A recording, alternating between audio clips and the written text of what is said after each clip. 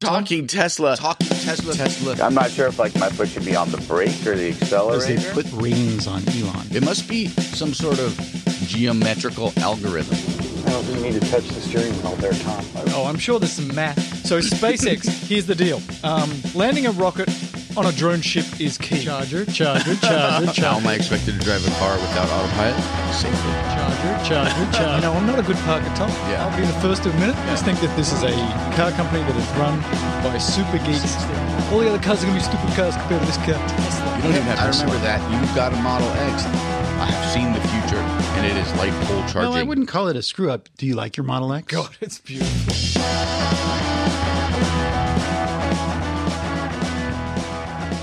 Hey, Talking Tesla Nation. Mel Hub here. I'm sorry I couldn't be with the boys this week. Very, very busy the next few weeks. In fact, frankly, probably very busy the next 3 to 6 months. And let me give you some background on that because I think it's going to have some implications going forward, certainly for the next few months.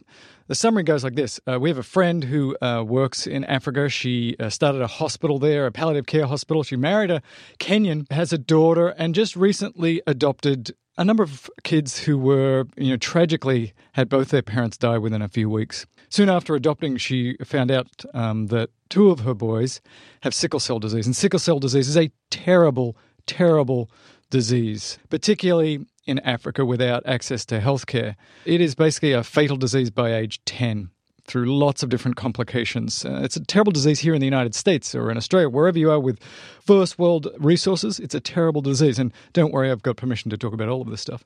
So an extraordinary thing has happened. These 2 beautiful boys, and they are just the most wonderful kids, have a sister who turns out to be a perfect bone marrow match. And in incredible circumstances, UCLA has agreed to perform what is a very rare procedure, which is to do a bone marrow transplant to cure them of this otherwise terrible, terrible disease. It's an extraordinary thing to have them in our house. They're actually living with us. So we went from 3 people in the house to 10. They'll be in our house for up to a year, getting all these procedures done. So it is a very busy time, lots of shuffling between my wife and I. And my son getting them to all their appointments and looking after them in the hospital. So it's kind of a big deal, right? A very big deal, but an extraordinary gift that we've been given to be able to help this wonderful family and hopefully cure these 2 amazing kids. So that's why I'm pretty busy right now. But Tom and Robert are continuing on, and I'll be able to do stuff like this for now. And we'll give you more updates as we go about the implications of what all this means for Talking Tesla going forward. But a lot of the time, I probably won't be able to be in studio at any specific time. So I'm going to throw together some stuff which I hope is useful, and we can sort of mix it all together and keep the show going in some form. So I want to talk about the earnings report and just a few very specific things. So a big deal, right? The earnings report came out. I'm sure Robert and Tom are going to talk a lot about it. And basically the summary is, they've delivered a lot of cars, a lot of S's and X's, but also, we know, almost no Model 3s, just a couple of hundred Model 3s. And we've found out that there's a significant problem with one particular part of the manufacturing we'll get into in a second. But Elon spent some significant amount of time saying, you've got to keep this in perspective. He was actually, a little bit critical of the media in general about them sort of just jumping on this, saying, oh my gosh, Tesla is screwed because they can't build their cars. And he said they see Model 3 as this 10-year time frame. Like they've done the design, they've created this thing, they've got the factory, and now they're starting to build the cars. And what he's saying is that there won't be a significant change in that car for 10 years. And that's how you do it, right? You build an iPhone and it basically stays the same for about 10 years. And then you do a radical re-change and then you do it for another 10 years. And you just sort of tweak it as you go. So they see this as a 10-year timeline for the Model 3. So the delays look like they're about 3 months. It'll be an extra 3 months before they get up to that magic 5,000 cars production per week. And then some months we're not exactly sure, and they're not exactly sure when they get to the magic 10,000. But there's sort of a phase shift of about 3 months before they'll be able to get out those Model 3s at a pretty great clip of 5,000 cars a week. And as part of trying to explain the perspective on this, saying it's a 10-year time frame, 3 months doesn't matter, 1 quarter doesn't matter. Think back 5 years ago. 5 years ago, they had just a few cars on the road, and they've grown by an order of magnitude. They have 250,000 Teslas on the road. So an order of magnitude more than they had 5 years ago. And he says 5 years from now, he fully expects that they will have one order, perhaps 2 orders of magnitude of Teslas on the road in just 5 years. So he's talking between 2.5 and 25 million Teslas on the road in 5 years. And given that perspective, given the rate of growth that has occurred and the rate of growth which will occur, this time shifting of 3 months means nothing. But of course, in a world where we worry about everything on a second-to-second basis, some people are freaking out and saying, Tesla is screwed. It's like, Tesla is not screwed. We're working incredibly hard on it. So where is the problem? It sounds like there's been a few minor problems and one gigantic problem. And that gigantic problem we heard a little bit from Panasonic just before the earnings call, and that is there is a problem with production, a very specific part of the production of the battery module. So let me clip in here an actual clip from the earnings call, and let me tell you this is an edited clip because, as we all know, Elon might be a genius, but he speaks with a lot of stuttering. So I've taken that out. I haven't changed the order. I haven't changed any of the meaning. I've just taken out a lot of the sort of the stuttering and stuff that occurs in there just to make it a little tighter. The primary production constraint really by far is in battery module assembly. Let's do a little bit of a deep dive on that. There are 4 zones module manufacturing. So it goes through 4 major production zones. The zones 3 and 4 are in good shape. Zones 1 and 2 are not. Zone 2 in particular, we had a subcontractor, a systems integration subcontractor that unfortunately really dropped the ball, and we did not realize the degree to which the ball was dropped until quite recently. This is a very complex manufacturing area. We had to rewrite all of the software from scratch, redo many of the mechanical and electrical elements of Zone 2 of module production. We've managed to rewrite what was about 20 to 30 man-years of software in 4 weeks, but there's still a long way to go. The software will move fast with the electromechanical elements that need to be fabricated and installed, and getting those atoms in place and rebuilt is, unfortunately, a lot longer and has far more external constraints than software. This is what I've spent many a late night on the Gigafactory working on. JB's been here constantly, and we've reallocated many of our best engineers to fundamentally fixing Zone 2 of the module line, and then right behind that is Zone 1. On the plus side, we now have a very detailed understanding of what is necessary to fix Zone 1 and Zone 2. We also have a new design for Zone 1 and 2 that is about 3 times more effective than the current design. There are 3 lines of module production. Lines 1, 2, and 3 are essentially identical. Line 4, which will be the new design, will be triple the effectiveness of, will be as good as the other 3 lines combined. So we're very confident about a future path of having incredibly efficient production of modules, and that this will not be a constraint in the future, but unfortunately it just takes some amount of time. You know, this is like moving like lightning compared to what is normal in the automotive industry. There's still some finite amount of time necessary to fix something that we thought was in good shape. We were told by our supplier was in good shape, was really not. So this has now been tackled by Tesla's internal automation group in the U.S. and Tesla Automation U.S. and Tesla Grohmann from Germany. We have a large team from Tesla Grohmann also working the issue and making very rapid progress. And like I said, I am personally on that line in that machine trying to solve problems personally where I can. And JB's basically spending his life at the Gigafactory. See, that's the sort of deep dive on that front. So there you have it, ladies and gentlemen, boys and girls. You've got a significant problem with one very specific, one very complicated area, and they are throwing an enormous amount of resources, both personally and with software and with their engineers at fixing this. And he believes that once this is done, then they're going to be able to ramp up production very quickly. But this is not an insignificant problem. It's not the only problem. There's obviously a couple of other issues as well. And it sort of brings me to another point, because there was another big announcement last week as well. The Autopilot Hardware 2 is about to get a significant upgrade in its capacity and hopefully in its smoothness and its silkiness. And it was him talking about actually the problems with the battery production that reminds me that there's only a finite amount of resources for any big company. And so Tesla's a big company and they have a lot of programmers, right? But they were thrown at this problem, this software problem, and there's obviously a hardware engineering, atoms and bolts problem. But in the software part, they threw what must have been hundreds, maybe thousands of programmers to do what he said, 20 to 30 man-years of software programming in 4 weeks. So they had everybody working on that. So that will delay, if these are the same programmers, and probably many of them are, that work on things like autopilot. And we've seen this with Apple as well.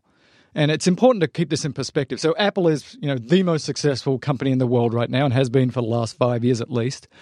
And they have software issues. And people say, look, you have got so much money in the bank. Why don't you just fix this? And Tim Cook a number of times has said, there's only a finite number of excellent programmers in any particular area. And you can hire them all and still not have enough of them. So I think that what we see here with things like us complaining about why isn't the app a lot better than it is right now? And why haven't they pushed better software out for hardware 2.0? And I think it's a physical constraint of brains. You can have as many great programmers as you can buy, but it's still not enough. So I'm excited about the fact that Model 3 is probably going to ramp up to production in 3 months, which would be great. It does mean that many of us who have been waiting for our Model 3 and looking at the delivery estimator are going to have to accept the fact that it's going to get pushed out 3 months. For example, my delivery estimator for my Model 3, and I was an early reservation holder, and I have two Model S and a Model X already, so I'm pretty high up on the list. It had me delivering, the Tesla delivery said, somewhere between October and December. And now they've revised that. I got the email that said you can go and check. It's been revised. We've got these delays. But it's actually only delayed it a month. They've said that my Model 3 is now expected to be delivered between November and January. Now, we're already sort of into November. I don't expect that I'm going to be able to configure anytime soon. So it's probably, my guess, is closer to January. So again, the perspective here is they've had to phase shift. They've had to move this over. But I believe the man, and I believe the company, when they say, here's the problem, we're fixing the problem, and part of fixing the problem, we think we can make this even better, but you're just going to have to accept the fact that production has been shifted 3 months. Hopefully, there won't be any other big problems. I suspect that there will not be. But it's really interesting to look at the YouTube comments where I got this Q3 earnings call from, and you read down the comments, and wow, it's just amazing. We think we're divided in politics. We are divided in everything. So there are people like saying, don't worry, Elon, we're with you. You're doing a great thing here. We're going to change the way we do sustainable energy for this planet and continue on. We're there with you. And then there's other people, the exact opposite, saying, you're all idiots. This guy's just ripping you off. There's no way this is going to happen. This is the biggest scam in the history of manufacturing. Really?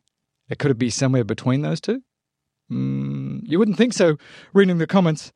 Anyway, ladies and gentlemen, boys and girls, I'll talk to you again next week. And for the Patreons, I will definitely be putting up a Patreon this week.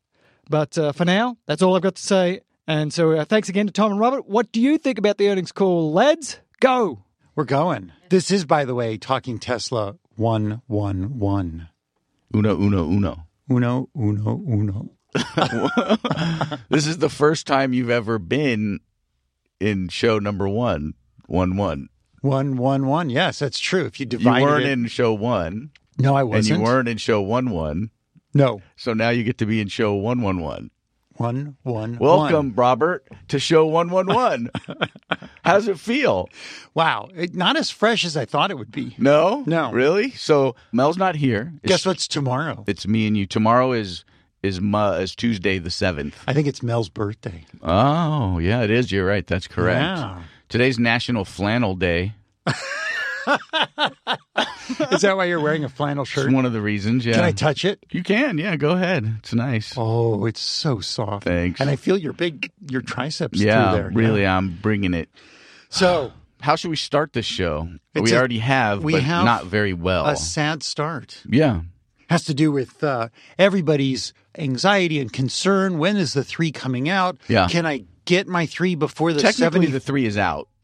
That's true. It's a little less out. It's for less the out rest than of we us. wanted it to be, Yeah. but it's still out. I mean, it is being made. Every day they're making one or two or a couple. Right? I mean, we know that's happening. Hey, I saw a VIN number that was pretty darn high. I don't think any of that matters. Yeah. I think the VIN number thing is just something that it's a what do they call it? A red herring? A red herring. Yeah, I don't know if it was on a red Model 3 or not.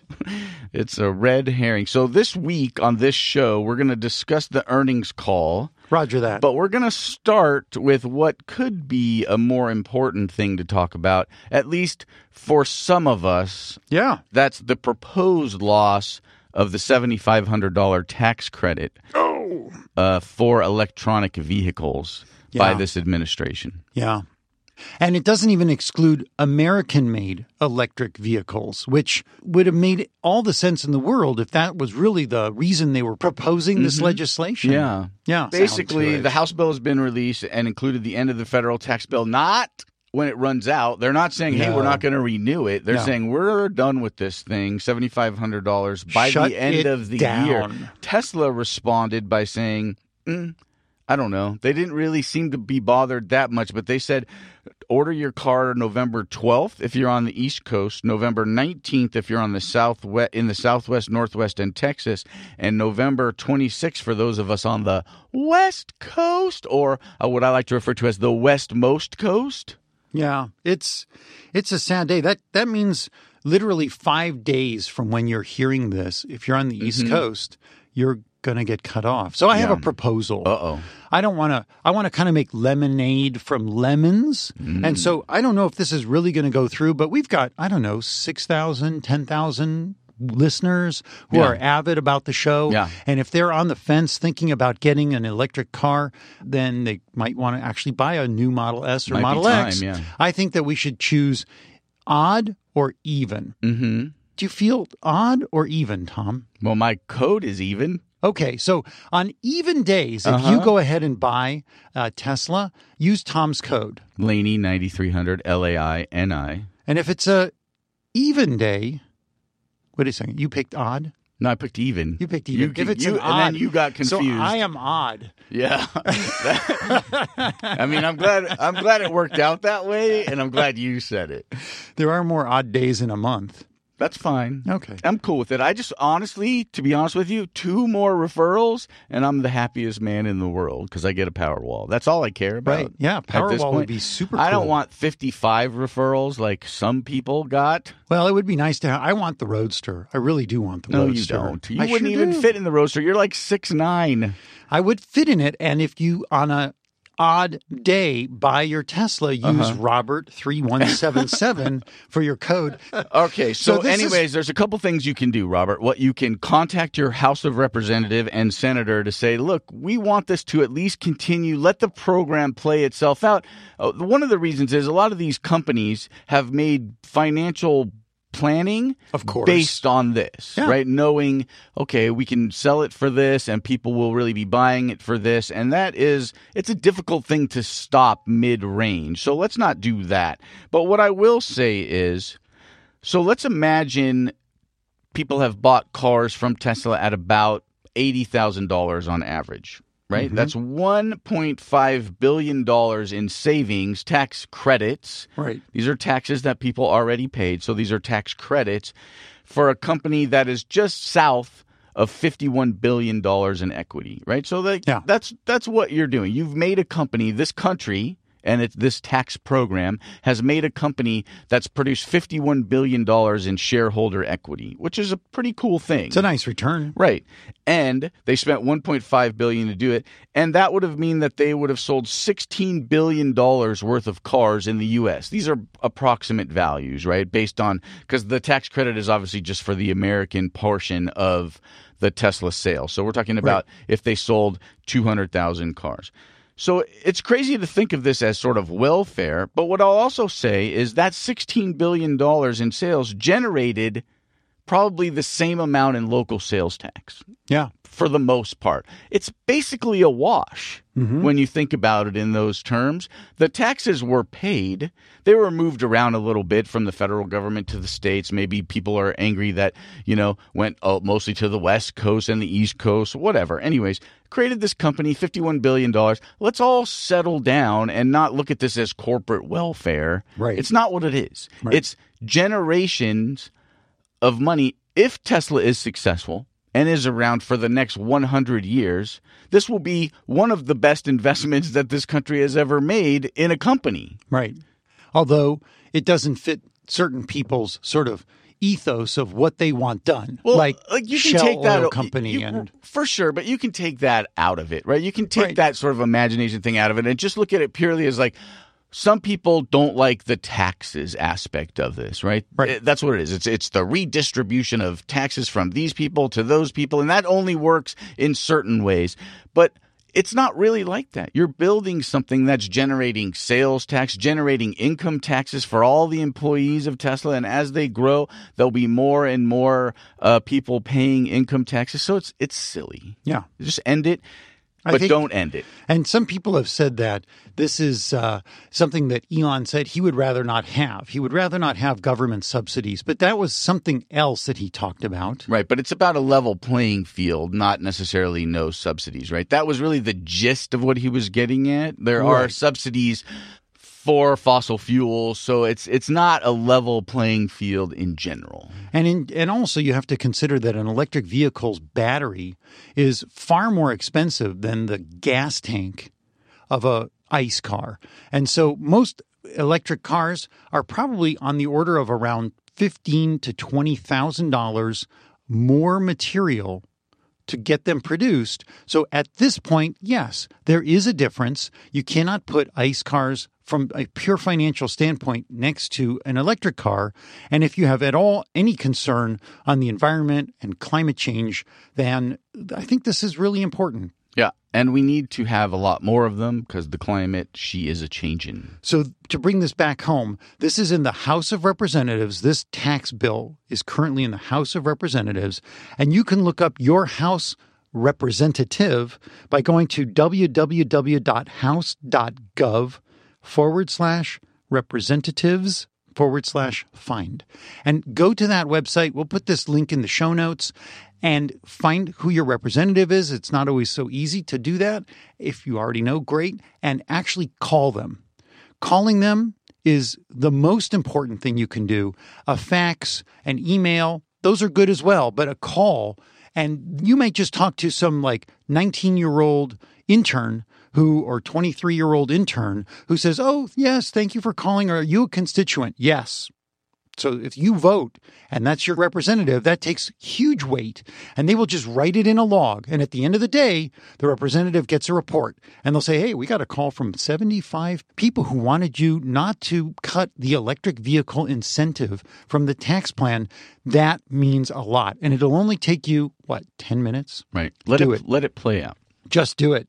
Well, there's not much else going on this week, is there, Tom? No. Well, there's another article that you wanted to discuss, Roberto. Oh, this was a quickie. It turns out a couple of weeks ago, we were talking about the report from the it's called the Government's National Climate Assessment. Mm-hmm. And that is a 420-page report from multiple government agencies around climate change. Full of science and written by scientists. It has numbers, it has graphs, and it has many, many pages of references, which, only the scientists really get excited about, maybe the journalists.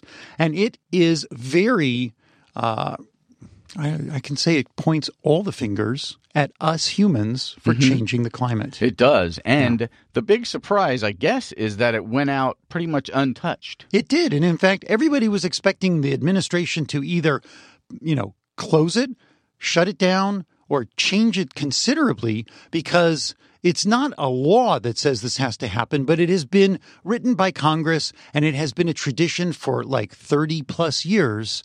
But lo and behold, it came out. And the interesting thing... It is a law. There's a 1990 law that dictates this thing exists. That it exists, but not that it necessarily needs to be distributed. So they could have just put it on a shelf and it sat there until somebody decided to dig it up. Put it in the old dusty archives. I mean, the nice thing is that it's a PDF file, so you don't have to print on tree.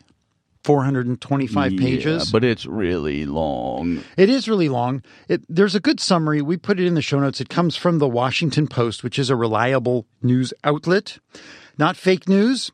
And it talks about how the amount of damage that is expected to be done is unbelievably expensive. And we're already seeing it this year. Oh, yeah.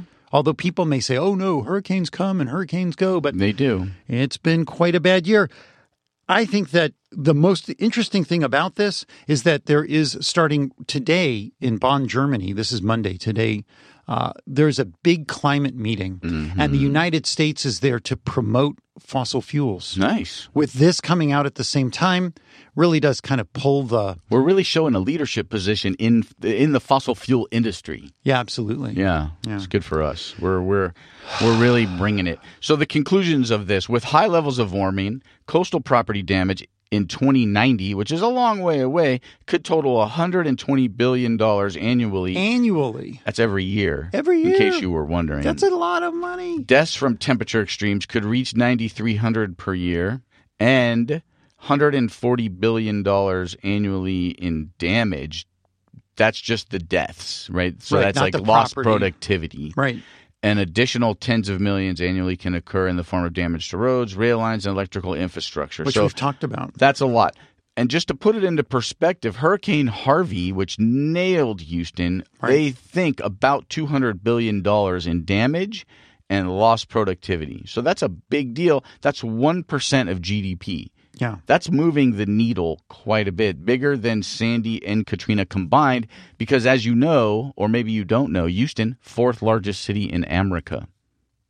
America, fourth largest city? Fourth largest city in America. Oh, my God. Yeah, it's a big one. So, again, this is not us being alarmist. This is just letting you know this stuff is out there. Bad things are happening. Things could get worse.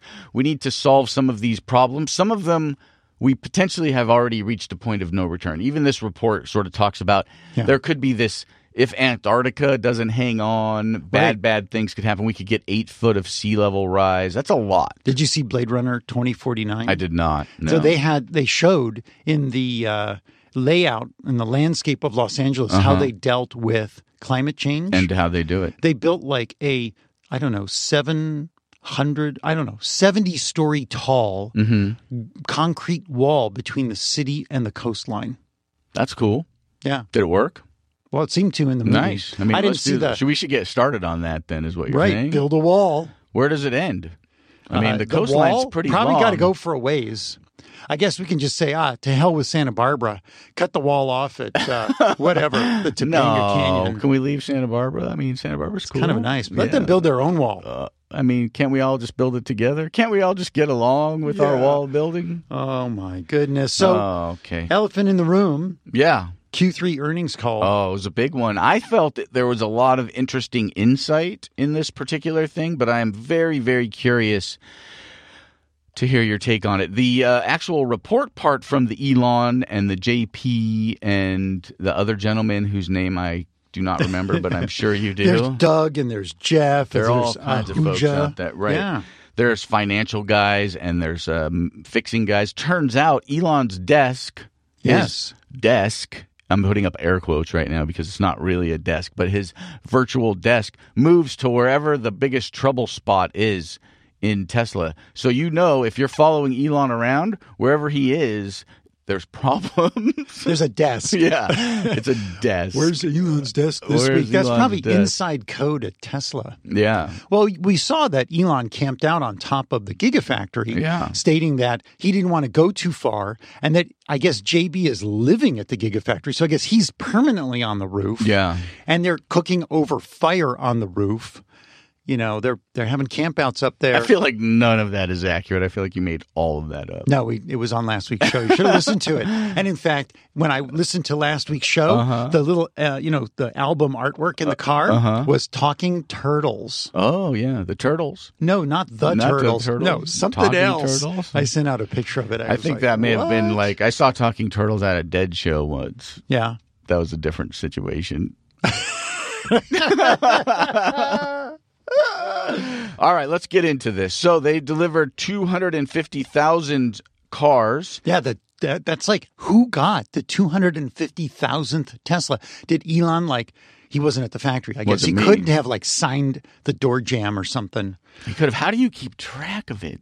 I have no idea. There should be there a must big be counter. Some accountant Ding! dude. Yeah. Ding! That's a cool idea. So 250,000 cars have been delivered. And they said that's enormous. That's 2 orders of magnitude more cars over 5 years. That's impressive, right? That's what sort of, you got to keep this into consideration because, again, they are long-term planning for the Model 3, the Model Y, the Tesla Semi event, which we'll discuss as well.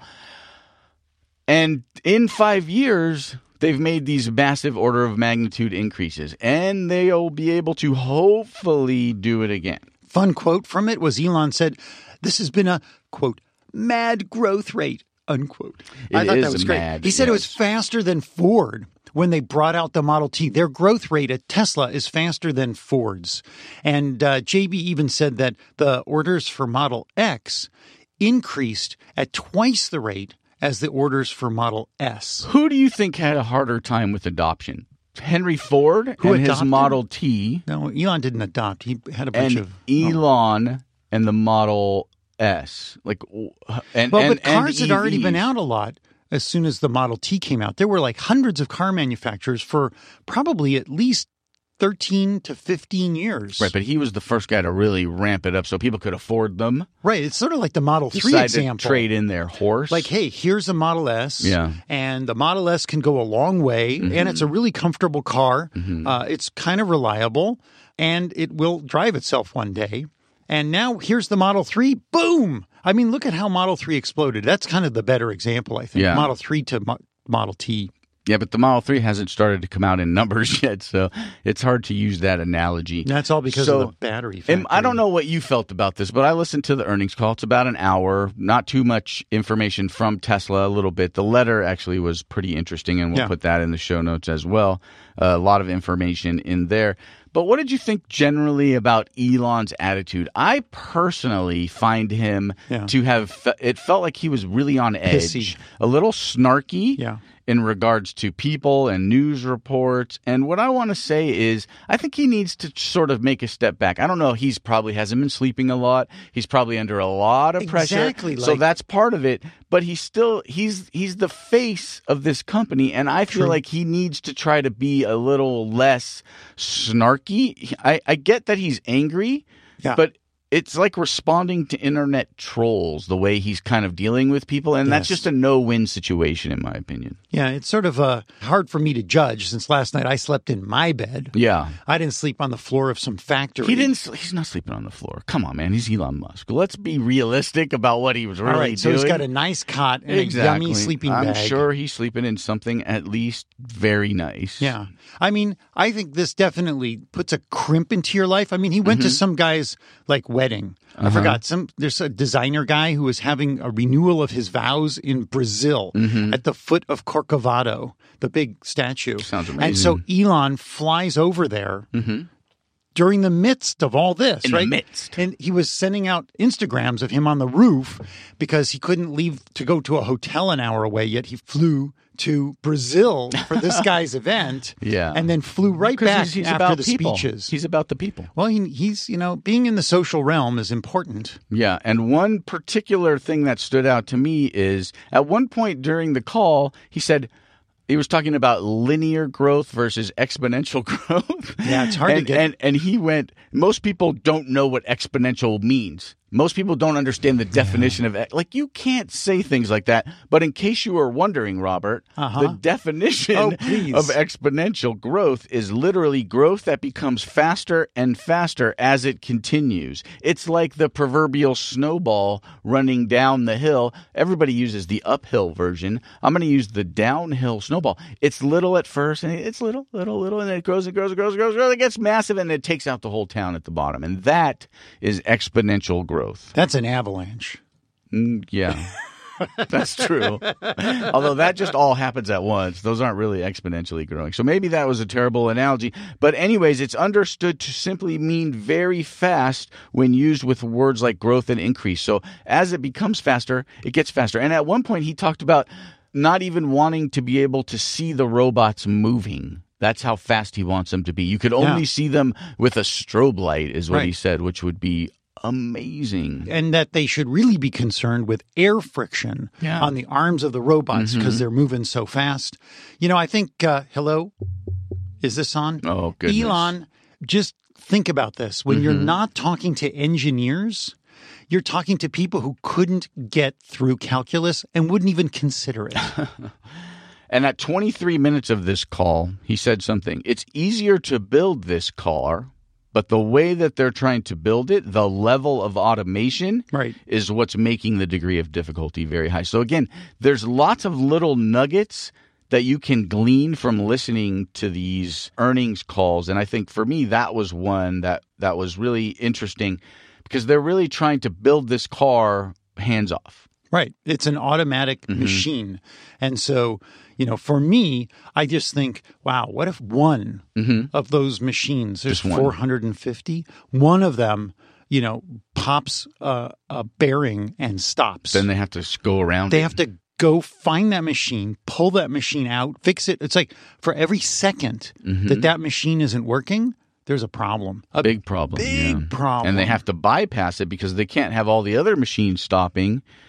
It would be like that episode of the Lucy Show where the chocolates just kept coming and piling up behind the But they don't have a mouth to stuff them in. No, they don't. You can't stuff a bunch of vehicles in the mouth. Yeah, they talked about the different stations along the Model 3 assembly line that were problems or constraints. And the major one outside of the battery factory, which we haven't touched on yet, is the body shop welding, which is what they say is one of the more complex parts of the line, but that it's coming up well and they expect good results. And it sounds like those guys and gals who are working on the body shop welding section are probably feeling a great sigh of relief because they have they're far ahead in their improvements over the Gigafactory. Yeah. They also said the final assembly of the vehicle, that section of the line, was also difficult. And so it was nice to hear a little bit of inside information, but let's talk Gigafactory. Let's talk Gigafactory. I guess so there's 4 production sections in the Gigafactory. Yeah. You know, like you start with 0 and you end up after 4. So there's 4. That's good math, buddy. Yeah. It's nice. And it sounds like number 1 and 2 are kind of problematic, and 2 is a big problem. But it's interesting how 3 and 4 are working well when 1 and 2 aren't working. That just seems weird to me. But I remember walking through the factory when I went on the tour, which was like a year and a half ago almost. Robert's been to the Gigafactory. Well, I didn't get to see it all, but there was an interesting big, enormous machine that sat under plastic. And that machine, I think, was in the second section of assembly. Okay. And it was this like machine that layered the aluminum and the lithium when they're making the battery. So that was the unclear part about this. Is it the building of the batteries that's the issue, that's the slowdown, or is it the building of the modules, right? That's the part that I couldn't really understand from this call, right? Are they able to make as many batteries as they want, and those batteries are kind of sitting around waiting, and then it's the putting them together in the 1 and 2 section of the module? So you're saying the 1 and 2 are, from your understanding of the call, are the actual mechanism of making the batteries. Yeah. But the subcontractor in that case, would that not be Panasonic? It would be Panasonic. And in fact, the head of Panasonic came out with a statement the day before the earnings call in which they sort of tacitly acknowledged that there were some issues, but they were working on it. And, you know, nobody wants – when you're working – I don't know. I spent a lot of time in Japan. Yeah. I have a lot of friends who are Japanese. Calling someone out in Japan who is Japanese is not the way to get done because there's a thing called saving face. Right. And so I thought this was all handled very nicely. Personally, for all the people waiting for their Model 3s, I want to rip someone's head off. Because how the hell can you go this long and like hide the fact that a major step in the production of these 2170 cells is a screw up. I mean, they had to Is rewrite. it the production of them or the speed of them? This is what I don't understand, right? Is it the production of them or the production of them at the speed and pace they need to be made? Because are they not putting these in those power packs? Are they not putting these in power walls? So there's two versions of the 2170 cells. Of course there is. Because it's all about what's the cycling of the cells. So when you've got a car, Makes sense. you put in energy every so often. I don't know, once every 2 weeks.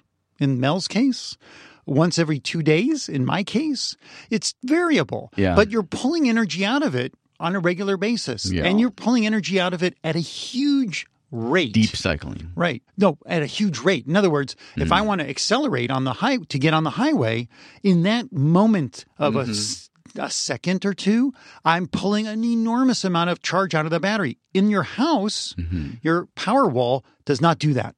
You trickle energy into it. Right. You trickle energy out of it. All right. And it's intended to cycle all the way down and all the way up and very slowly move energy in and out, but it needs to do it many, many, many times. Right. A car is on the other end of the spectrum. You put energy in at a fast rate, you pull energy out at a fast rate, and still you want it to last a long time, but the reality is that it's two different types of lithium chemistry. So the cells they're making for Powerwall and PowerPack, that production is going fine. They're having no problems there. But it's on the side of making the cells for the cars that they're having all this problem. And you think it's a chemistry issue?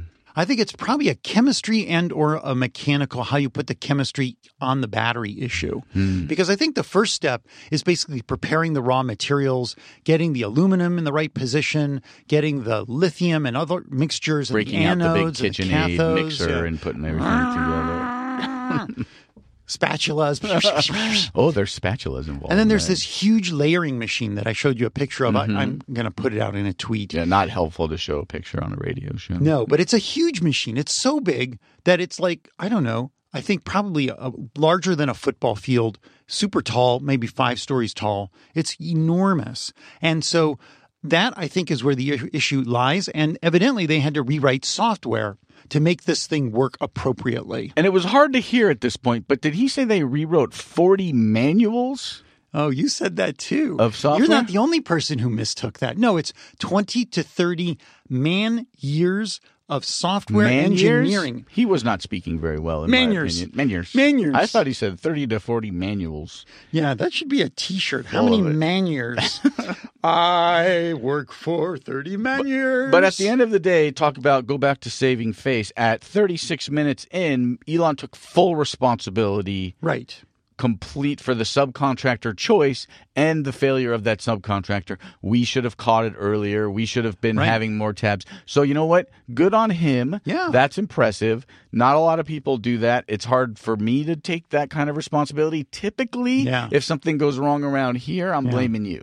I mean, that's just the reality of the situation. That's been true. That's true, yes. That's and just I don't how know. that I think I happens. would have had as challenging a time in, protecting face, so to speak.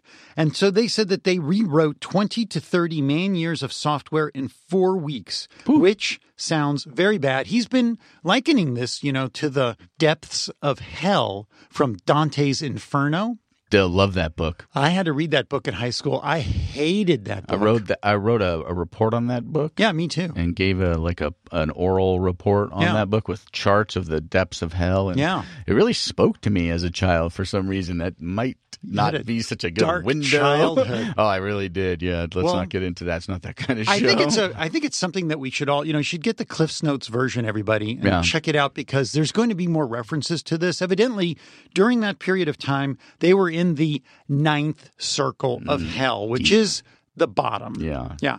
Now they've exited to the 8th level, and he's hoping soon to go to the 7th. Which I don't think is very pleasant either. No. If my recollection is correctly, 7 might be you're upside down in boiling lava type material with only your feet exposed, and hot embers are landing on the bottoms of your feet the whole entire time. I think that might be 7.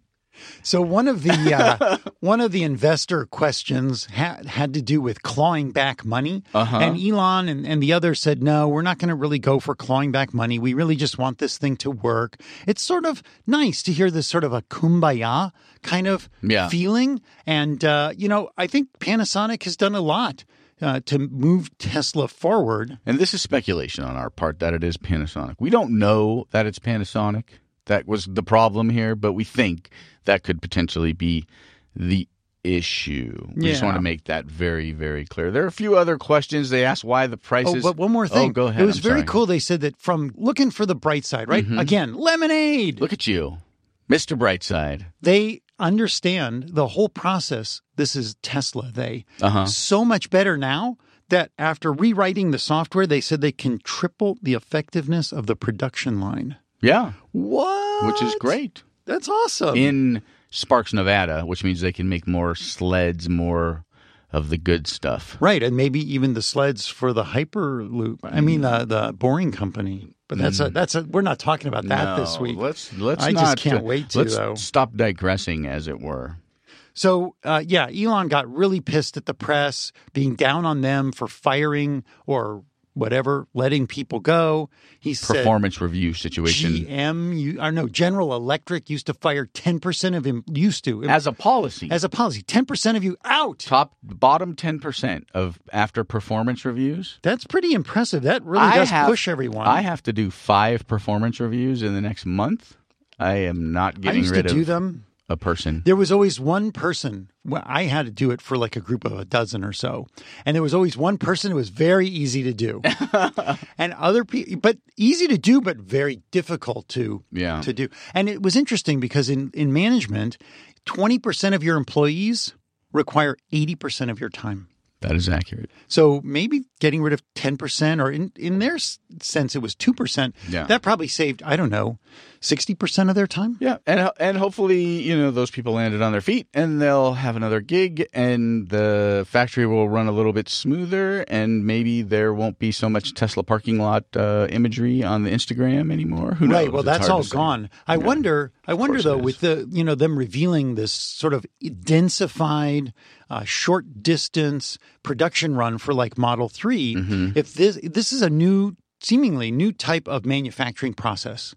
Apple doesn't use it, right? They've got people putting stuff together over in China. So this is like one of the first type of large-scale manufacturer who's doing this fully automated production line. I don't know. I can't speak to that. It may be true, may not be true. Does this portend some sort of a new quirk in manufacturing? Like, does this mean that in the future we're going to be having some significant problems, like not a strike to shut down a factory, but some mechanical thing or some software bug or a virus or something like that could make an enormous difference in the production of a product. It's interesting. It very, very well could. And on that note, they were making less Model X's and S's in this quarter, they announced, from 2,000 to 1,800. Right. And some of that was they took the third shift from the X and X lines. Yes. And then moved them over to help on the Model 3 line setup. Right. And managed to get a couple hundred cars out. We learned that the 2,000 is the limit. That's the ceiling on how many S and X they can produce. Which is interesting, right? Yeah. In 3 shifts. Right. That's very orders of magnitude less. No, right. It's not actually orders of magnitude less. It's less than Model 3 at 5,000 a week or the ultimate goal of 10,000 a week. Right. There's just no hopes for them. And I think, again, that's the difficulty of manufacturing the X and the S being much more designed in a very different manner, that they're much more bespoke, as it were, hand-built. Always good to get such words in. Oh, it is. It is. And then at about 45 minutes in, they started to talk about the China factory, the China Gigafactory, which I thought was interesting. Lots of conversations about CapEx and spending and back and forth. And do you want to use more CapEx to increase growth, or do you want to slow down growth a little bit and hold back CapEx and kind of grow a little more organically? Interesting sort of insights throughout the thing. But in terms of the China factory, it will not make a hit to CapEx until 2019. Right. Which makes me think that they're likely not going to start building the factory out until 2019, unless, of course, somehow something else happens. I mean, it's an interesting thing because in China, if a Chinese company does not own the manufacturing, it's subject to tariff. Right. And the whole reason they're saying they're building it in China is to avoid the 20% or 25% tariff. My guess is they got some kind of deal because China, again, wants to be the biggest EV market. They want to clean up their environment. So, like, they're very, very forward thinking. Also, China thinks in big chunks of time, 10 years, 20 years. So it's a big plan. And I think for them, it's interesting. If somebody asked them what the size of the factory was going to be, one of the analysts asked him what size is it going to be the size of the Fremont factory? And basically, Elon said it's not going to be building S's and X's. Right. Those are still going to be built in Fremont. It's going to be building 3s and Ys because that makes the most sense from a cost basis for that market, and building them in China makes them more affordable for that market. And he said hundreds of thousands of vehicles per year. So that's about I heard Fremont factory plus, but the question is, are they going to build a mini battery production factory, or is there already enough battery production factories in China that they could just kind of move them over? Panasonic's already starting a battery factory in China. Right. So my guess is that this factory might be close to that factory. Yeah. And I heard 200,000 or more cars a year from the China factory. Mm-hmm.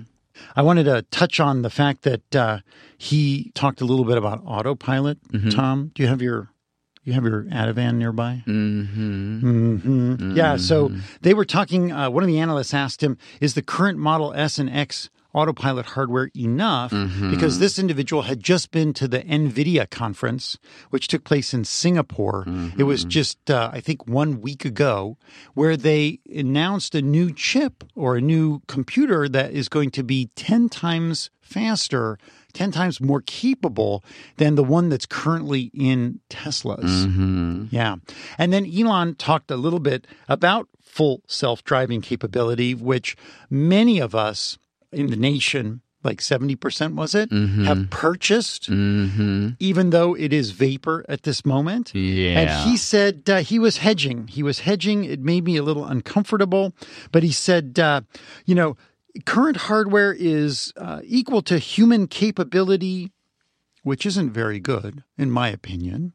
What about really good human capability? Like really good drivers? He didn't say that. I'm sure he's averaging. Yeah. Okay. And I'm driving here, and that's not level 5 from what I understand, right? Level 5 is like we can drive. It's not we can drive just as dangerously as humans. It's we can drive and it's safer. Or am I just wrong about that? Where'd the level chart go? It's disappeared. Yeah, that's convenient.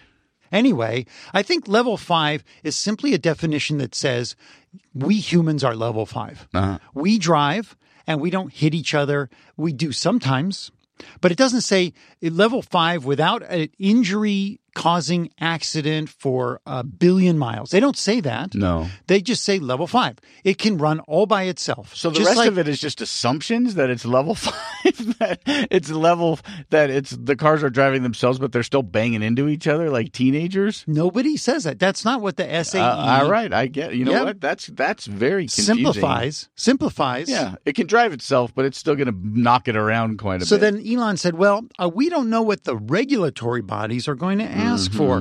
Will it need to be 50% better than humans, 100 or 1,000%? And so this seems to be a big shift because he had said at one of the intro events, one of the reveal events, that autopilot needed to be like 1,000 times better than human drivers for us, the public, to entrust the car to drive us around, to drive our kids. Oh, Johnny, go in the car and go off to school. The car will take you. Yeah. Would you put your child in a car with a drunk driver or a inexperienced 16-year-old? There's no possible way that anybody thought when anybody was speaking of self-driving, automated, level 5 automobiles that they assumed that they were still going to be crashing into each other. Nobody assumes that. They're like, the computers are taking over. Computers don't make mistakes. We're not going to be hitting each other. That's the assumption that I was going on. It should have been the assumption that you were going on. If it wasn't, you're lying because we both know that it was. No, but I saw in the Jetsons, didn't the car crash once? So now he says Jetsons. that the car needs to be at least, this is a quote, at least twice as good as a human driver. And then I looked back. But did he say the current hardware can do that? Because he said at one point, full autonomy is possible with the current hardware. Yes. He said that in this call. Yeah. I think we're still hedging. Mm-hmm. But in the actual website, and I had cut and pasted this from a while ago, it said that they were doubling the active cameras and it should be, quote, at least twice as good as the average human driver. That actually wasn't a quote from the call. That was a quote from the website. And now he's saying that maybe it's just as good as a human driver. I see a hardware upgrade in the future. I'm expecting of course. rover is going to come out to my house and replace my computer in my car.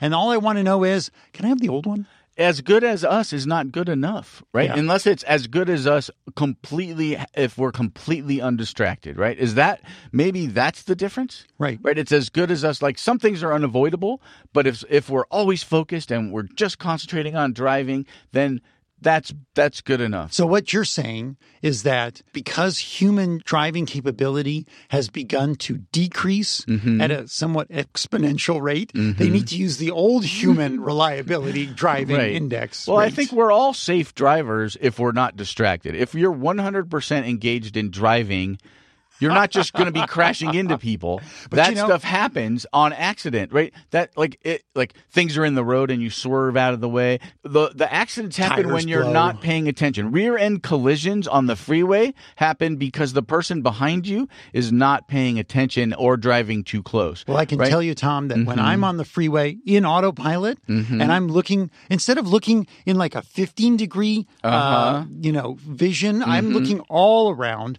and I see many, many, many people on their phones. Oh, my goodness. Yeah. So many people on Many. their phones. I want to take videos.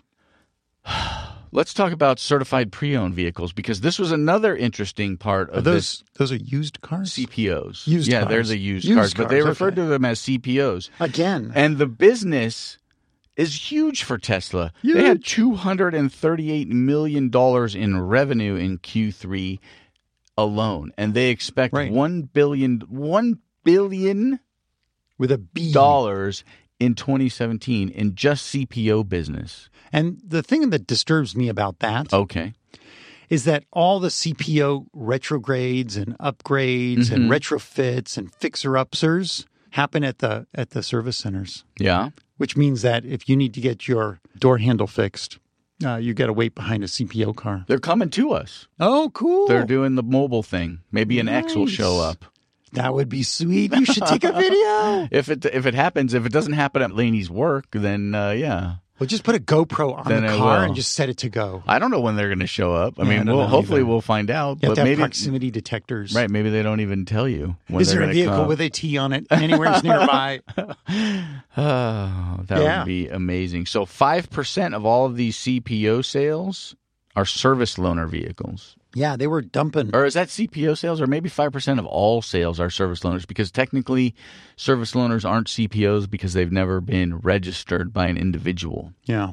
I think they're just slightly used Teslas. And here's a pro tip. I've heard this from at least 4 people in the last 2 weeks that they have gotten amazing deals by going into their local Service center. the showroom and said, I'm really interested in a car. Can you put me in a car for less? And they have bought with huge discounts, like $40,000 discounts on expensive cars, like the top end cars, because they bought a demo car. Right. And Tesla let them go. And I thought, that's amazing. You can still use on an even day Tom's code to buy that. That's correct. That demo car. And on an odd day, you can use my Robert 3177 code. Wow. Check it out. Go for it, especially if we lose the tax credit at the end of the year. Yeah, I think it's interesting to imagine that those cars are out there. There's not a whole lot of them. They're not. So if you go to the Tesla website and you click on used inventory, these are not these cars. Right. You can get a more comprehensive list of them by calling the local service center and talking to somebody there, and they'll send you a list of all the available cars, demos and CPOs. And the car that we bought actually was on that list. It wasn't necessarily on the website. So there are more cars that have come in and haven't been put up on the website yet that are always available at different times, and all of the service center loaner cars. Be proactive. Although, how hard are these service center loaner cars being driven by people? Like, let's say you're me. Yeah. And you dropped your 60 off. Yeah. For repair, and they gave you a loaner car for 3 days, and it was 100D ludicrous. Yeah. I'm driving the crap out of that thing. Yeah, but you know what? They limit them. They do? They do. They limit them from being fully ludicrous. These are the loaner cars. Yeah. And I think they might even limit top speed, because we had a story some time ago. George, one of the Tesla Club dudes, went to the loaner guys and he says, can I just have this car? I want the 100D ludicrous. And he took it to the racetrack to drag race it, and he lost. And he was like, what happened? What's going on? All right, so let's wrap that up. So that's the earnings call. Yeah, they're doubling the service, the Rover fleet. They're increasing more service centers. So they talked about capital expenditure towards all of these support structures, which are going up. They touched on Solar Roof, saying that they're working to validate, which means they're trying to beat the crap out of these roofs and simulate 30 years of exposure within 6 months before they ramp up production at Buffalo Gigafactory 2. Buffalo. Yeah. I mean, I thought this was really a great call. I felt kind of positive about it, though the stock took a dump. It went under $300. It's back up, though. It's back up, yeah. Oh, that's a good question. Yeah. Hey, Google, what's Tesla's stock price today? Tesla shares are trading at $300.03 per share on NASDAQ as of 12:13 p.m. Eastern Standard Time today, down 1.98% from last Friday. So that's down $6. Yeah. That's a lot. That I don't know. Does that ring of opportunity? I don't know if it does or not. I mean, I think if you're a long-term investor, it does. Although, please, whatever you do, do not use this show for stock advice. Yeah. That is a terribly, terribly bad idea. Since we're working for free all this time. Yeah. Yeah. We exactly. we obviously have financial gain in our crosshairs. So they're opening a lot of service centers. The end of the call is this. They're making progress on the Model 3 line. They're pretty excited that once they get going, they're going to get going. They're selling more S's and X's than they ever have, even though they're making less X's and X's just in the short term. They're going to have to replace the NVIDIA chip. That's my guess. They didn't actually say that, so let's not call that a takeaway. They're going to have to replace the autopilot chip in your vehicle for sure. Maybe. Yes. Possibly. Yeah. Potentially. And, they're moving forward. It's exciting. The good things are happening. They're spending a lot of cash. That's the downside of it. But at some point, it's all going to pay off. Yeah, the good thing is they don't have to spend much cash to ramp up to what they said, something between 5,000 and 7,000 Model 3s a week. And then at that point, they'll be profitable. Right. And they're going to have, their suppliers. They don't have to pay their suppliers for like 59 days. Right. But they get paid for the car before that. So I still feel quite bullish on Tesla. Ooh, bullish. Yeah. What's next, Robert? I just wanted to throw in the next-gen Roadster, which has never been revealed, never actually officially talked about, except for on the loot box. So it's not designed. Not to my knowledge. Right. It's not, there's no date on it. That's correct. You can't order one. No, you certainly can't. Even if you own a one-gen Roadster, which, maybe is working, maybe is not working. It's hard to know with that one. But somebody won one? Yeah, so Tesla's been offering a next-gen Roadster, or at least 2% off for every referral that you give. 2%. Right. So 2% off the next-gen Roadster for every person who you refer who buys a new Tesla S or X. And some dude... How is this possible? So that's like 55 referrals. How can one person get 50? Well, no, because you have to have 5 referrals to unlock the level 2 before the thing ticks, it's right? retrograde. Before the thing ticks. So no, but not before. He said he had 55. Yeah, so... How does one person get 55? I've had 3, which is pretty cool. I have had... I think 2. in the years, the 2 or 3 Right. years Yeah. that we've been doing this. Well, so this is Ben, and he started a YouTube channel. It's in a great channel. January. It's a great channel. And he's got like 53 or more referrals, and that just makes me feel so depressed. He's a data scientist, and people love the YouTube Yeah. because it's visual. Well, We're like dinosaurs here on the radio, Yeah. and he's fresh and young with cool haircuts and beards and like doing video every week and data mining. He's using all of the knowledge that he's gained as a data scientist, and we're just spewing opinion and bull. But we're funnier than he is. That's true. But he'll be driving if they ever make a roadster. He'll be driving around. He'll be driving it, and my nose is in the mud. Any idea of what, like, if you had to guess right now, Yes. if me and you were going to wager Yeah. when Ben and his $5 million worth of referrals, and he got all kinds of other stuff. He probably has 78 power walls, right? Yeah, he's got 7 sets of wheels. Right, he's got all like arachnids. He's just rolling in events. Yeah, he's going to the Falcon Heavy They launch. pick him up in an autonomous X and like drive him to all the events. Right. How long do you think before he sees a next gen roadster in his driveway? Do I think it's going to be 2020? 2020. I mean, we love you, Ben, but 2025? yeah. Yeah.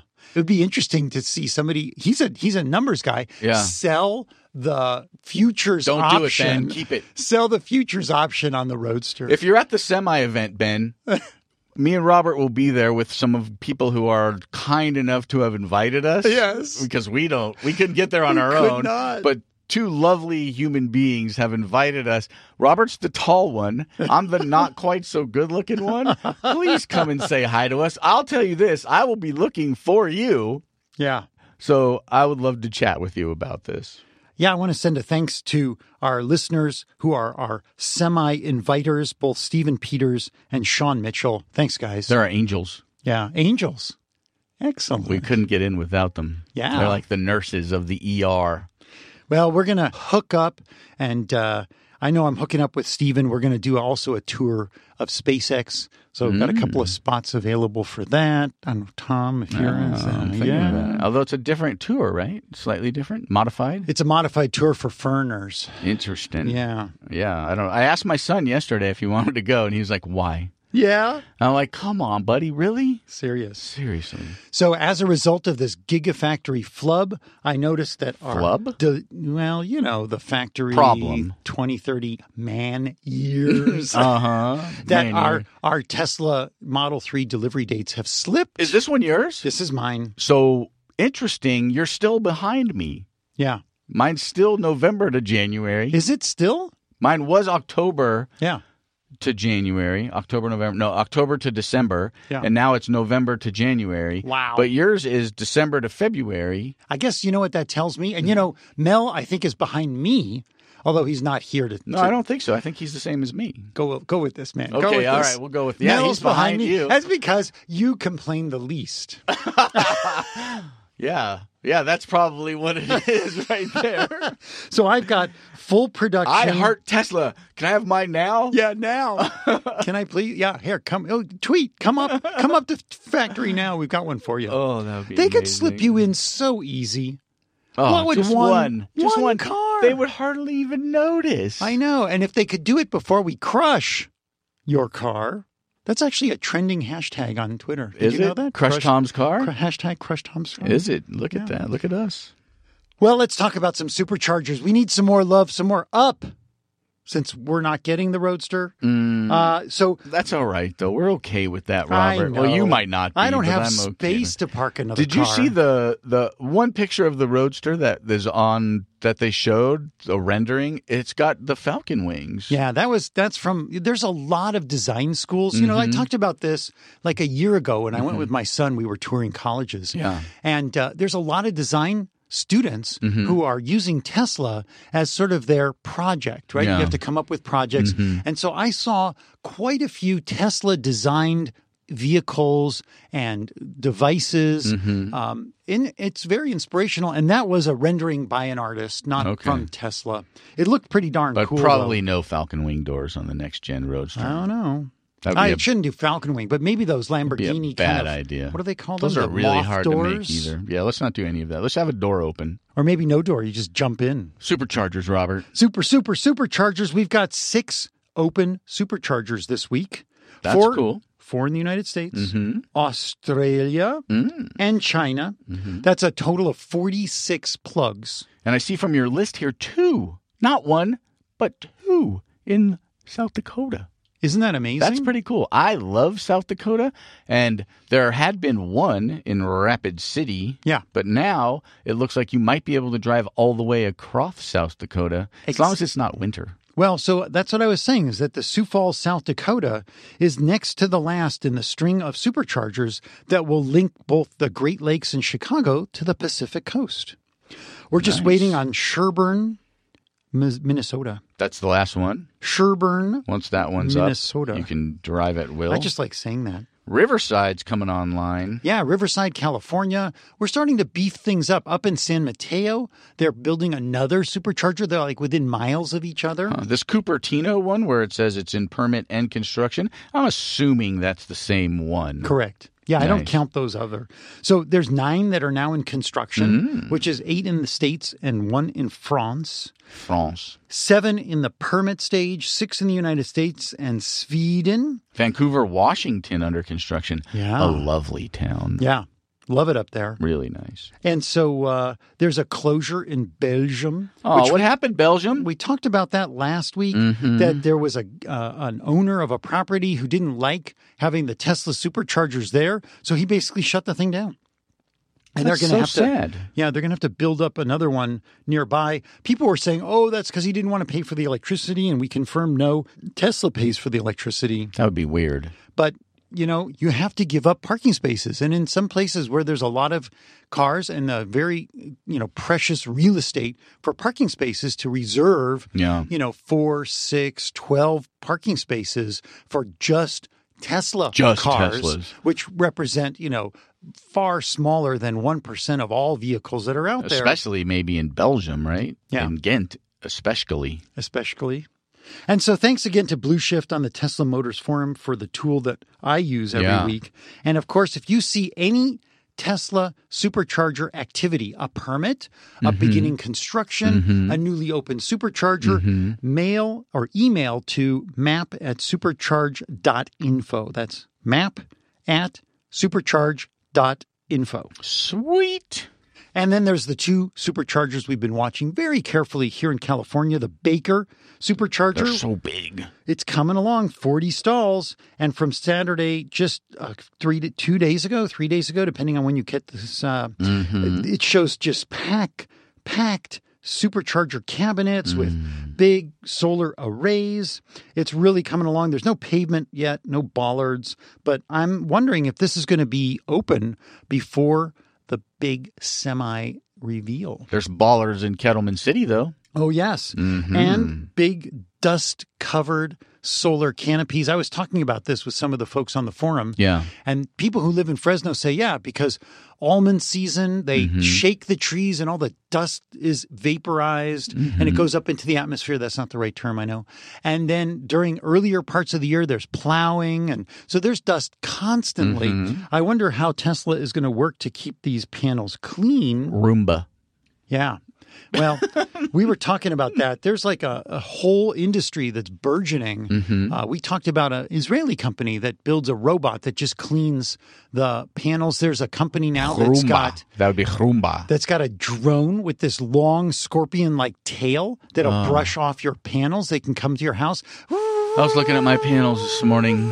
They're a little dirty. They're a little improperly cleaned. They're uneven. Another pro tip. Yeah. Do not hose your panels down in the middle of the day. The glass can crack. Yeah. So do it in the morning before they heat up. I'm busy. Yeah, me too. And so Mine are under warranty. keep an eye on your panels. The Kettleman City's looking wonderful. Bollards up, being wired up. This was from October. Thanks to the various people who made these pictures, such as Matt M., Jimmy D., and TYL. Yeah. Tile? You got a little SpaceX for me there, bud? Oh, the secret mission. It's going up on the 16th. That's the Zuma. How could it be a secret? You know what it's called. Yeah. and you know when it's going. Yeah. You know where it's going from. Even the time. So what is secretive about it? I guess what's going in under the fairing is what's really secretive. It's something for the military. It is. So it's a satellite. I'm going to throw that out there. Spy satellite. It's a spy satellite that they don't want us to know about, but we know literally everything about it. We have to stop talking because we're going to be now monitored by the Central Intelligence Agency for knowing too much. First off, they only monitor intelligence. It's in the name. They can't monitor us. We're not intelligent. Don't they sweep everything? I don't just know. No, that's vacuum? the NSA, I think. Talking about a totally different situation. So Well, almost... the big news, they have confirmed that Falcon Heavy is going up December 29th. Are you going? I want to, yeah. You're going to Florida. I'm going to go to Florida. In December. With the whole family? So I can sit in the sun and go in the beach. Are you going to Disney World? No. You're just going to go. Are you going for like a week or are you going for the day? Haven't bought a ticket because I'm hoping. Yeah. Hoping. Hoping. What? That before the end of the month. Uh-huh. Or maybe before the end of, this month is November, that I get my 30 referrals because then Tesla will invite me to the launch. They're not going to fly you, though. I don't care, but they'll invite me. Well, you can see the launch anyways. You can't be uninvited to a launch. That's true. It's in Florida. We have friends in Florida. Of course you do. And, from the show, and they've invited us as well. So nice. I'm going to go say hi. We're going to all have a drink. We're going to all drive to wherever you drive. I think there's like a couple of places you can watch. I was going to just say watch explosions because you know what Elon has said about Falcon Heavy. It's going to be a great show. Either way. Well, not only does he have to launch a rocket with 3 cores, he's got to land 3 cores. Yeah. So that's a lot of opportunity for fireworks. It really is exciting. It's super duper exciting. So let me ask you this. When you purchase your ticket, are you going to buy the insurance? Right. Does the insurance cover non-launching? Well, I mean, it just covers like family and changes. Like, you don't have to tell them the truth. You don't have to be like, oh, I'm the launch. I don't know. I've never used that stuff. Yeah. I would look into it. I was actually thinking. I would look into it if I was you. I was thinking of like maybe I should book a room in the extended stay type hotel because if they don't launch on the 29th. You can't be there indefinitely. I'll be spending New Year's Eve there. You're going to get a new job out there. You're going to call your group and be like, can I pick up a couple of shifts while I'm in Florida just to make up for it? Yeah. I know a lot of ER docs in Florida. Yeah. They're cool people. Yeah. Docs in general are cool people. I haven't been to Florida much. Yeah, maybe I'll go to the Everglades while I'm there. Visit. I got a friend in Miami. You might as well visit them before they're underwater. I have a friend in Miami. You could. Oh my God.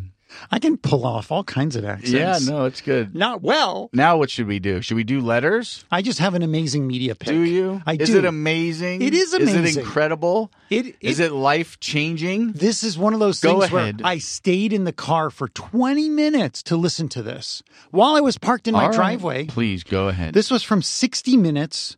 You could have watched it, but you listened to it? I always listen to 60 Minutes. Right. It's an app you can put on your car. Okay. Yeah. But when they say, and on this map, you can see the blah, blah, blah, you're like, ah! Why am I listening? I want to be watching. Now you got to surf the web in your super slow browser. 60 Minutes, October 15th. They did a whole big thing. I forgot what the first part was. It was actually very good. But 20 minutes into the show, I'm sorry, at the last 20 minutes, right? 60 Minutes, they always do segments. The last 20 minutes of the show is about this guy who made a lot of bad choices in life. He ended up robbing a bank, actually quite a few banks. He got caught, went to the federal penitentiary for like 11 years. But while he was there, he discovered an aptitude for the law. And he started writing briefs and helping other prisoners to get appeals. And he even wrote a brief that ended up in front of the Supreme Court. Sweet. Nobody knew it was written by not a lawyer.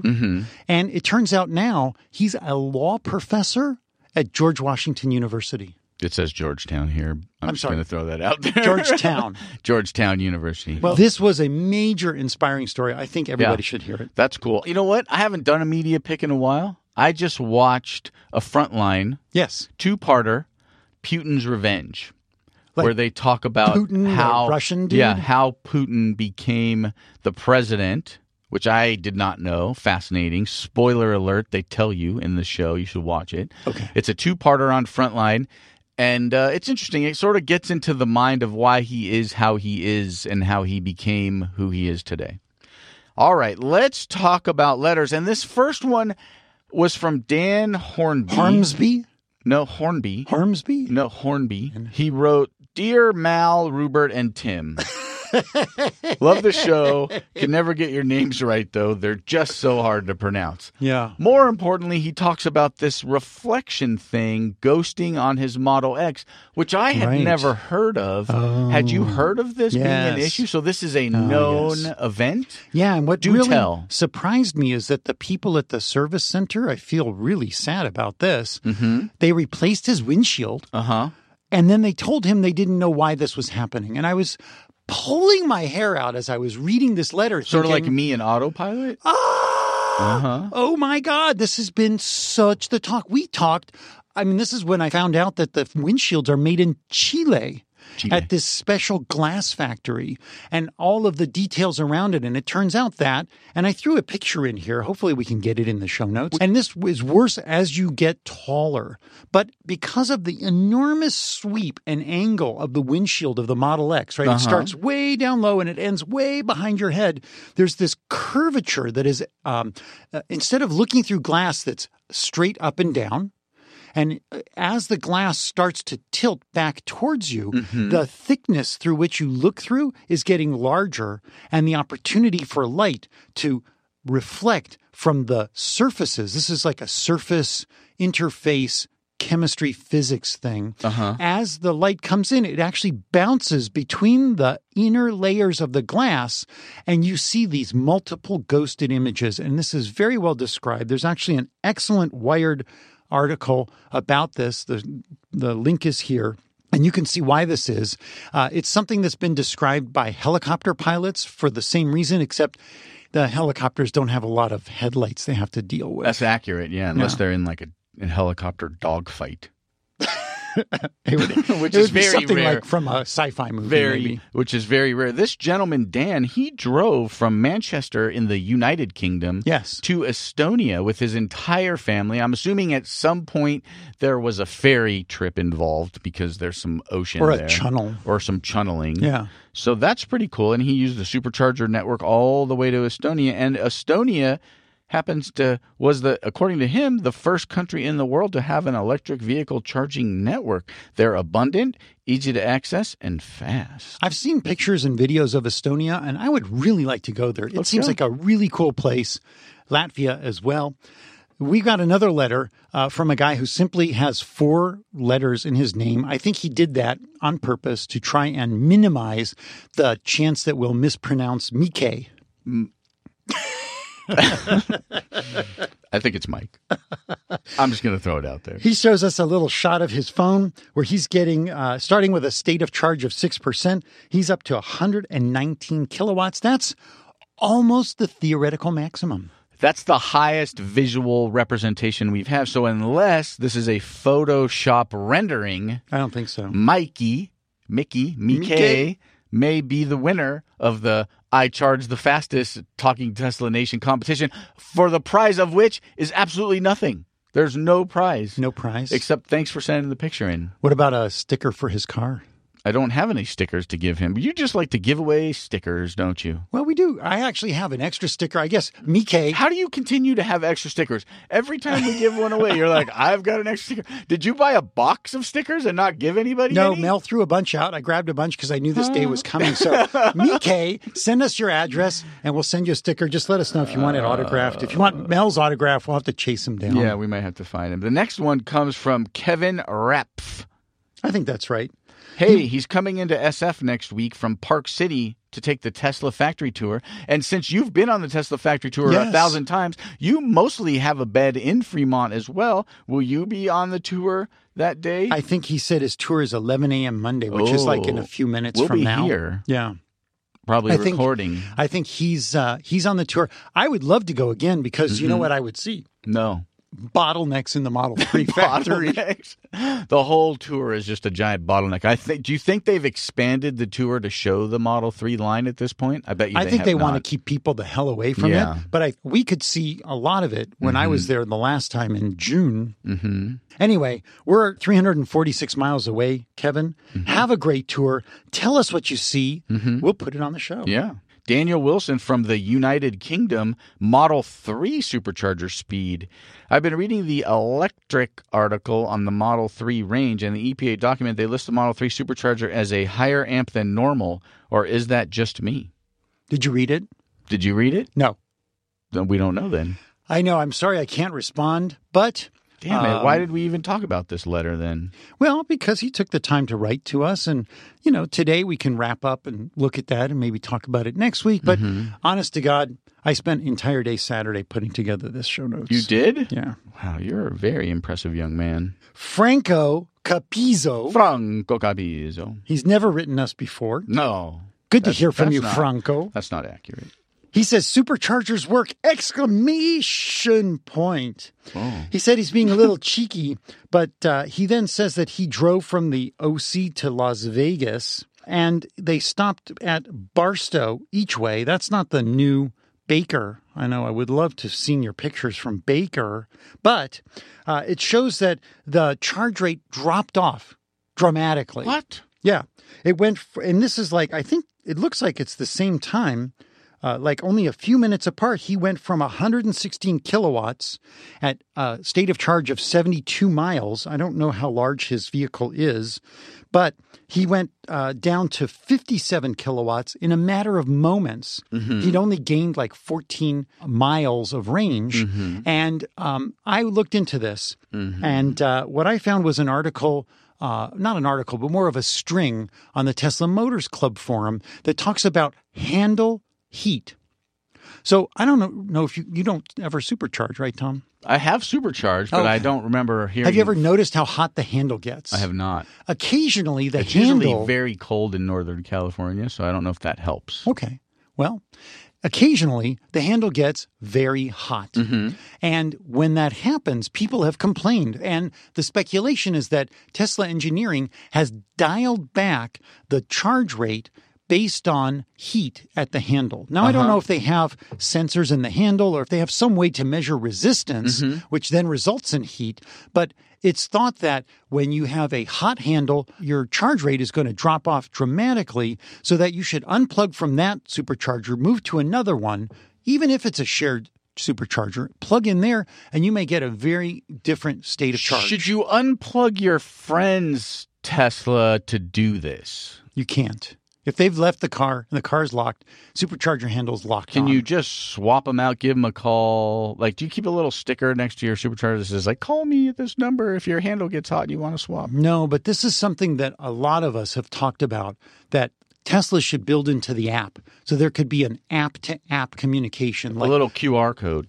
Something, or just, the car is identified. It has a Wi-Fi signal, and my phone has an app that connects to Tesla. So why can't I have the opportunity to communicate with all the Teslas at the supercharger where I'm at? That sounds like a security opening nightmare is what it would be right there. It'd be a security nightmare. Well, what if Tesla just handles it all, and what I'm doing is, like, I get to the supercharger, it's all full, and I notice that stalls 1A and 1B, they're not even charging right now. They're done. They're wherever. And I send them a little note and I say, hey, to supercharger 1A, 1B, I need to charge. You guys seem to be done. Would you please come move your car? I'm in the movies. I can't move my car. What are you talking about? I'm watching a flick. Yeah, well, I'm watching Thor, Greg Knacknog. That might be some positive feedback for making the system work that much better. It might be. Once we have a lot of Model 3s on the road with people who are not familiar with supercharging etiquette, even more valuable. Fazazad wrote us. What did he say to us? Any show that focuses on solar? He wanted to know, he loves our show. Wow. Always How love could to he hear not, that. really? Hey, guys, love your show. He said, absolutely. He said he was listening earlier in the year, and he found himself waiting each week for a new episode. Oh. You three have the perfect chemistry. We do. Well, we did. The two of us now will have to have sort of chemistry. It'll just be the two of us. We're going to be so much closer. Although, it was nice that Mel did join us back at the earnings call. Yeah. Because we just kind of clipped in a little bit of his That's true. You got to hear him this week. insights. He'll be back. He'll be back. He can't stay away from us. No, we're going to make him urge, die, want to come back. Wow. He said, any of your previous episodes focused on solar? Focus? Probably not focused. Focus on solar. Focus solar? I kind of like that. It's all kind of, Maybe we should just rename the show Focus Solar. There's a lot of solar podcasts. Let's not do that. No. He lives in Virginia. He's interested in panels. He's gotten a few quotes, and he wanted to know if Powerwall should be part of his installation. And we have talked about this in the letters before. Many times. Depends on what your time of use, that's what they call it here in the Californias, works out to be, how much it costs during the peak of the day, if you should have a Powerwall to either suck in your solar energy because maybe your power company doesn't give you good credit, right? Or you can suck power into your Powerwall at the nighttime if the rates are really low, and then feed it back into your house in the day when the rates are really high. It's kind of a complicated math problem, but I think somebody could write a really good program, like a web-based Excel program, based on your region. It would take a lot to keep track of all the different ins and outs. Right. So the factors are your overall usage, your overall cost of electricity during the peak hours versus the same, if there is a difference in the non-peak hour cost, right? Yes. And that difference and the size of the power wall and your usage of the power wall can give you a mathematical solution to your question. Whether or not it's not going to pay off in a week, it might pay off in 2 years. It might pay off in 3 years. It might not pay off for 7 years. And then you'll have to decide, is that worth it to you? A bonus of this particular thing, if you live in a place prone to blacking out, or if you're afraid your power is going to go, the only way in most places for your solar to continue to work in these situations is to actually have some sort of battery backup attached. Yes, and if you have like medical devices that are electrically dependent, you don't have to buy a backup generator, which is another hassle. The downside is, if there is a zombie apocalypse and the power goes out and the light is on in your house, zombies coming. The zombies will easily be able to find you. So make sure whatever light you use is like in an inner wall without windows. Can your Powerwall power an electrical fence? Probably not enough to keep the zombies out, unless they're like dogs and they're just that little is like enough for them to be. Oh, I'm not going. How many power? Maybe we should get Gordon on the show and ask him how many Powerwalls I need to buy to keep my electrical fence safe from zombies. Okay. So there is also a Tesla solar referral program, if you don't know this. So again, on even days, Laney 9300, it's an even number, so it's easy to remember. 9300, it's even, so even. It's so even. And so if it's an odd day, Robert 3177, I'm getting tired of saying this. But honestly, yes. And every day you should just use Laney 9300 because, I mean, Robert's a doctor, for God's sakes. I have needs. Yeah, but we need to get into all the Tesla events. If it wasn't for our listeners. But either one of us, but now we could be splitting referrals, and imagine we both got to a point where neither one of us got into these events. And That's true. Luckily, viewers like us, listeners like us, mostly the ones who haven't met us yet, I think is one of the issues. Well, we have a few thousand to go through. Yeah, exactly. The next one comes from Matthew Keys, and he is wanting us to join in TeslaCon. Do you know? I looked into what TeslaCon was. It's pretty cool. Yeah. Our next gen Roadster guy is starting this thing. He probably doesn't want us, in his con, but who knows? It's an online Tesla conference for Tesla enthusiasts. Yes. People will be doing sessions. It'll be like going to a conference, but you can be wearing your pajamas. Interesting, yes. You might not be able to because you might actually be on it. Potentially. I mean, I could, if the camera shots were high, we could get away with it. We have to figure out what the real day question that is. What the hell are we going to talk about? Will it be flannel day? or will it be, whatever day you want ugly, it to be. ugly Christmas sweater day? Ben, if you're listening and you want us to be in TeslaCon and you think we have anything that we could possibly add to it, give us a ring of a ding, and we'll see if we can work it out. Matthew suggests range anxiety, superchargers, and home charging options. Okay. That's a good suggestion. Tom would rather rant about autopilot, quite honestly. Yes, please let me talk about autopilot with the people listening. That would be amazing. It would be a good coffee Kay break. Parker, SpaceX launch. Oh, man, what a launch. Were you there? Yeah, so she went to a unfortunate event. But then after this, I think it was a funeral, they came out and someone who they knew at SpaceX told them they should look up, and they saw the KoreaSat launch and were exceedingly excited.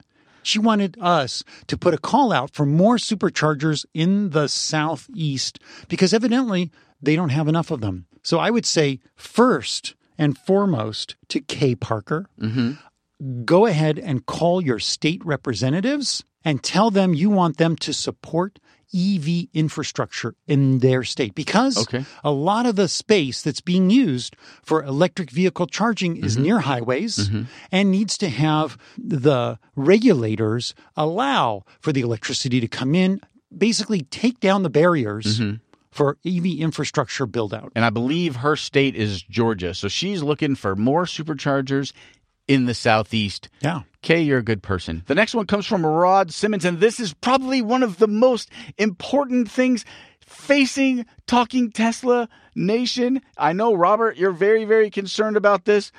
He talks about a license plate holder with no drilling. That's true. Well, this might be for the older version of Model S, but... The one with the little tennis balls on its wheels? Ooh, no, that was back in episode 101. No, they're talking about a no-drill Tesla front license plate mount. This is actually the day when I am mounting my license plate. Today's the day? Today is the day. Are you drilling? No, because I have the bracket that Tesla has created for the Model S front refresh, which has 2 bolts underneath where you cannot even see them, holds it on the car. I'm not sure what the benefit is. This is the, quote, law front license plate bracket for Tesla Model X. Attaches to the louvres. Yeah. It's $140. It's sold out. Okay, so there's a second one. He sends us links to both just for our benefit and for the benefit of Talking Tesla Nation. EV Annex has one, and this other one is at torqueliftcentral.com. So it's great. I love the ingenuity. They're out there. Yes, I love the ingenuity, the creativeness, the things that people do to customize their Teslas. Amazing. I don't do that much to customize mine. Our car has holes drilled in it. Yeah, my old one does too. And it's okay. We're okay with it. Yeah. Because you know why? License plate's always going to be there. We live in a place where you need a front license plate. That's right.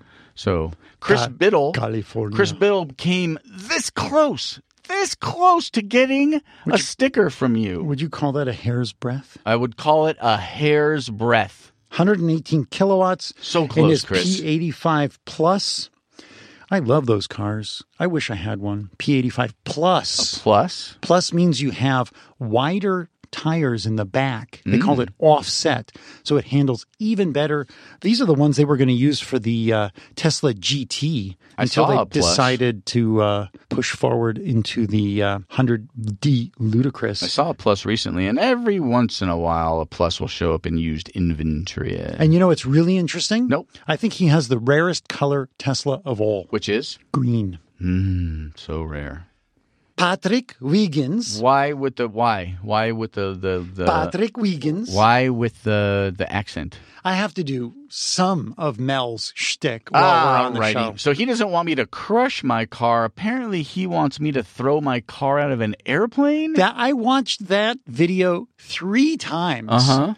First time, I had such an ill feeling in the gut of my stomach. That you were like, I need to watch this again. Because it starts in an airplane. You can see out of the airplane, and then this ramp, and you're in a car all of a sudden, and you're falling out of an airplane at, 10,000 feet.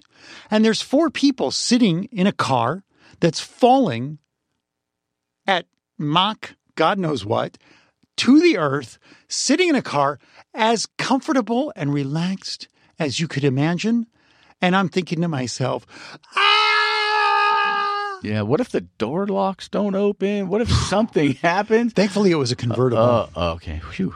And they were all wearing parachutes. My car's not a convertible. I'm not getting in it. And I think putting it up in a C-130 ramp cargo thing sounds very pricey. Yeah. And where would it land? Yeah, well, their car landed like in a desert because you could see the camera looks down and all of a sudden you see this little dot and then a big poof. That sounds like an environmental disaster. Yeah, what would happen? You have to go get it. You have to drain it of gas. Oh, my goodness. Well, we're going to crush that car. And now we have a letter from Patrick in Vienna Harbor with maybe the fanciest. Yeah. It's in Vienna, Virginia. Maybe the fanciest supercharger situation in the history of supercharger situations. It's a beautiful install. It actually has a trash can. Mm-hmm. Very few Tesla installs, supercharger stations have a trash can, so you can empty your car out. Most of them are near things that have trash cans, though. That's true, but like right next to the cars? Right near it, not near it. How about a vacuum cleaner? That's pretty cool. How about a window washing station? That'd be pretty cool, too. This is 24 spaces. 24 parking spaces, Right. 12 supercharger pumps. Yeah.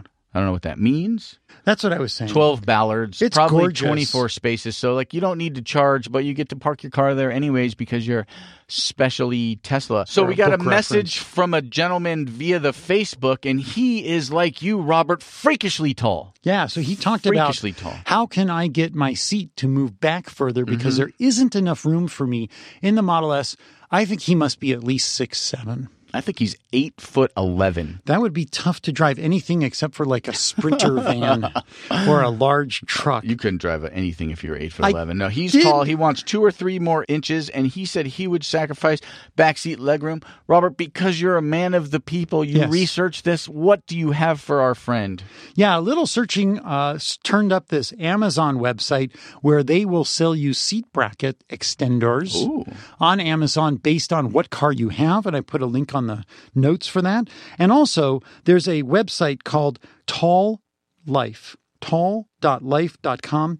It's a website for tall people and offers you tall pants, tall people socks, tall people bike shorts. He wasn't looking for you to fix every part of his life, buddy. He No, was but just this was looking for the fascinating seat. since I Okay. am a tall people. You are a tall people. And they have a couple of articles on how to lower your seat and how to extend your seat back. So there you go, my friend Stuart. Stuart Matthews, that's your information. You can fix your seat. And then Ryan Labar sent us a direct message that said that he doesn't find any supercharger problems. 90% of the time, he's the only one charging. And I say, my friend, you're in a wonderful place to own a Tesla. Sounds spectacular. Yeah. Sounds spectacular. Well, that's it, Robert. That's the end of this show.